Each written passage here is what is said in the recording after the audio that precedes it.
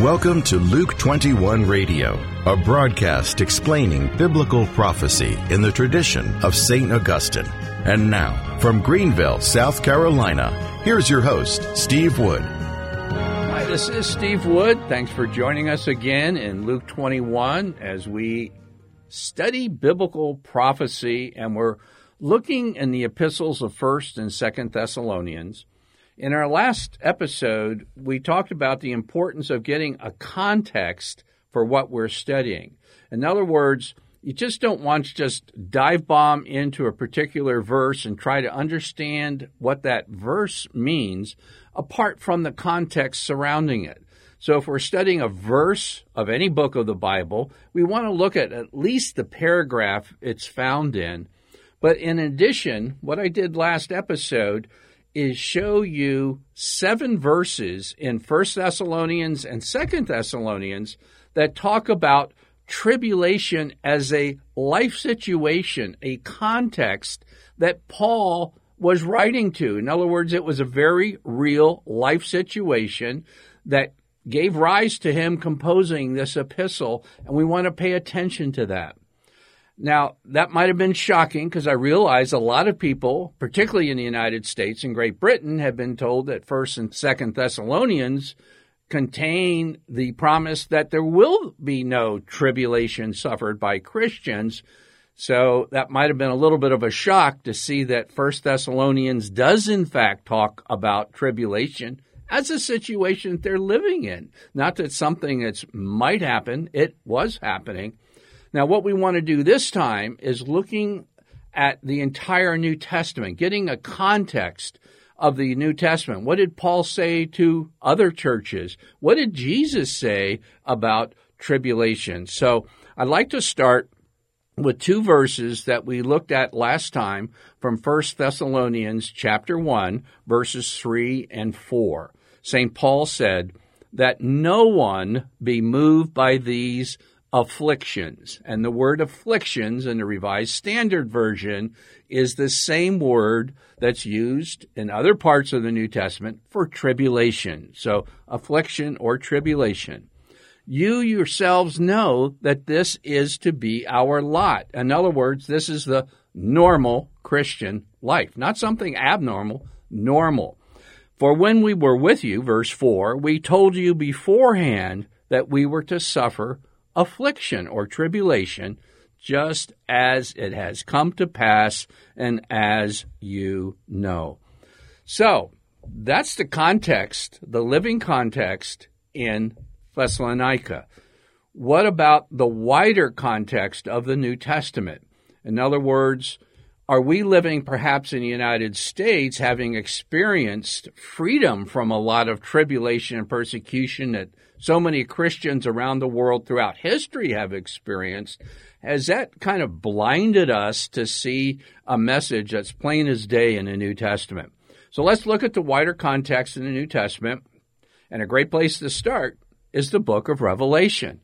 Revelation chapter 1 and verse 9 says this: I, John, your brother, who share with you in Jesus the tribulation and the kingdom, and the patient endurance was on the isle called Patmos on account of the word of God and the testimony of Jesus.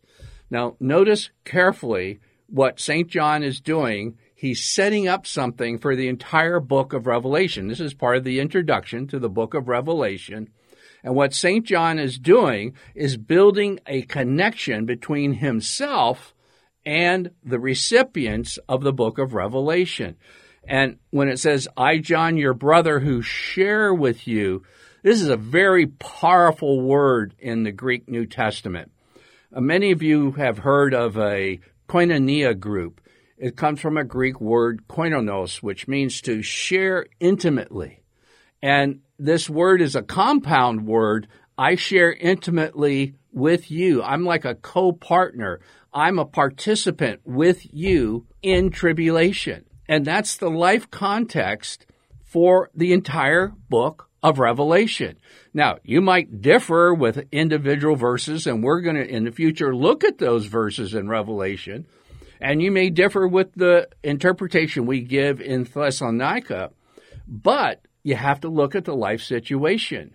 And if you go back now to 1 Thessalonians, you'll notice that St. Paul does the exact same thing in chapter 1 and verse 6 when he says this, "And you became imitators of us and of the Lord, for you received the word in much affliction or tribulation with joy, inspired by the Holy Spirit." So you see, St. Paul and St. John were both experiencing in their own lives tribulation and affliction and persecution, and they're writing to people who were experiencing it present tense. And in the book of Revelation, there was something massive coming their way, and he wanted to warn them. And it's not something he's writing from the ivory tower. He is experiencing the tribulation that he's warning about. Now, why is tribulation something normal? It's not just something that somebody other than us are going to experience some future point in history, but this is the normal Christian life. And why is that? Well, you notice St. John says in Revelation 1, "I who share with you in Jesus the tribulation and the kingdom." Now, if you're like me, it's very easy to take life in the United States as kind of the norm. This is the way God wants everything for eternity. But, the kingdom of God is radically different than the kingdoms of this world. And like in the weather, if you have a warm front encountering a cold front, two vastly different fronts, what do you get? You get a huge storm. Well, the same thing happens when the kingdom of this world encounters the kingdom of God. There's persecution. And this is just what happens with Christianity throughout the time of the church, right up until the second coming. So that's the book of Revelation. That's just the beginning context that John sets for the whole letter. What about Jesus himself? What did he say about tribulation in the Christian life? John chapter 16 and verse 33 is a great place to start. Jesus saying this, "I have this to say to you, that in me you may have peace. In the world you have tribulation, but be of good cheer.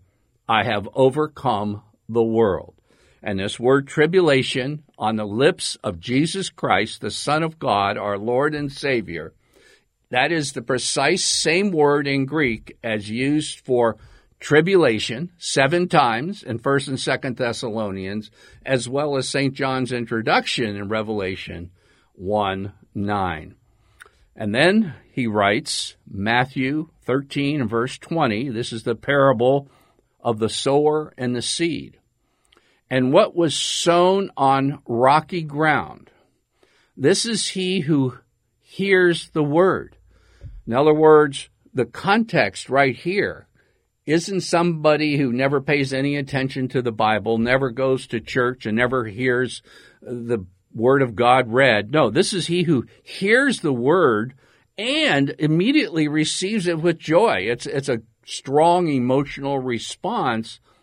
But Jesus goes on in Matthew 13:21, "Yet he has no root in himself, but endures for a while.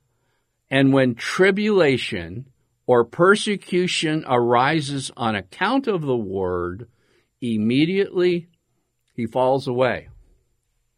You might want to ask me a question, and you should have asked me this question. Why in the world are you doing Luke 21? I asked myself the question. Why am I doing Luke 21 rather than playing golf or fishing down in Sarasota?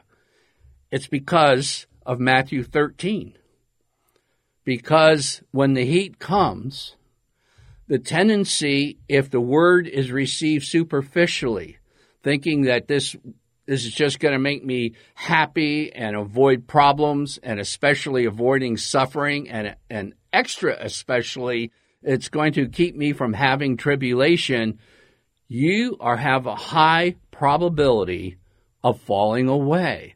That's why the Catechism of the Catholic Church says this in section 675. This is why I'm doing Luke 21. It says, before Christ's second coming, the church must pass through a fiery trial that will shake the faith of many believers. And my goal in Luke 21 is that your faith is not shaken, that you understand that this is what we signed up for.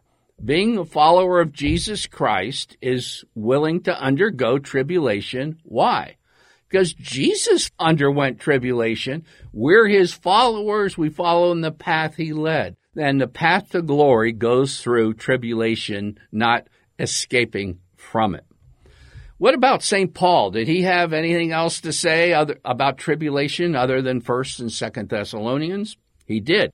In Acts 14 and verse 22, it says, and strengthening the souls of the disciples, exhorting them to continue in the faith, and saying that through many tribulations we must enter the kingdom of God. There's no exit ramp. There's no detour. It's straight through tribulations is the normal Christian life. And then St. Paul says in Romans 8, starting in verse 13, it's the Spirit himself bearing witness with our spirit that we are children of God. And if children, then heirs of God and fellow heirs with Christ. This is a promise beyond all comprehension. In other words, all the blessings and the abundance of the kingdom of God for eternity that God is going to bestow on his Son, Jesus Christ, in the plan of God, which I can't quite get my head around, he is going to include us as fellow heirs with him in all of that inheritance. This is literal. This will actually happen. But there's one little part of this verse which says that we'll be fellow heirs with Christ. It goes on, provided we suffer with him in order that we may also be glorified with him. Everybody wants to be glorified with him, and there's no question about desiring that. But it's very easy to fall into the temptation of accepting the message of escape from tribulation. I mean, who wants it? I don't want it. But this is exactly what the Bible says. And we shouldn't base our view of truth on what we want. We base our views of truth on what the Bible actually says, not what we want it to say. And honestly, promises to Christians that they will not suffer persecution and tribulation and affliction are not Christian promises. It has nothing at all to do with Christianity. I'm Steve Wood, your host, and I would ask you to tell just 2 or 3 friends that Luke 21 is now on YouTube, and a lot of people would want to catch us on that channel. Thanks for joining us.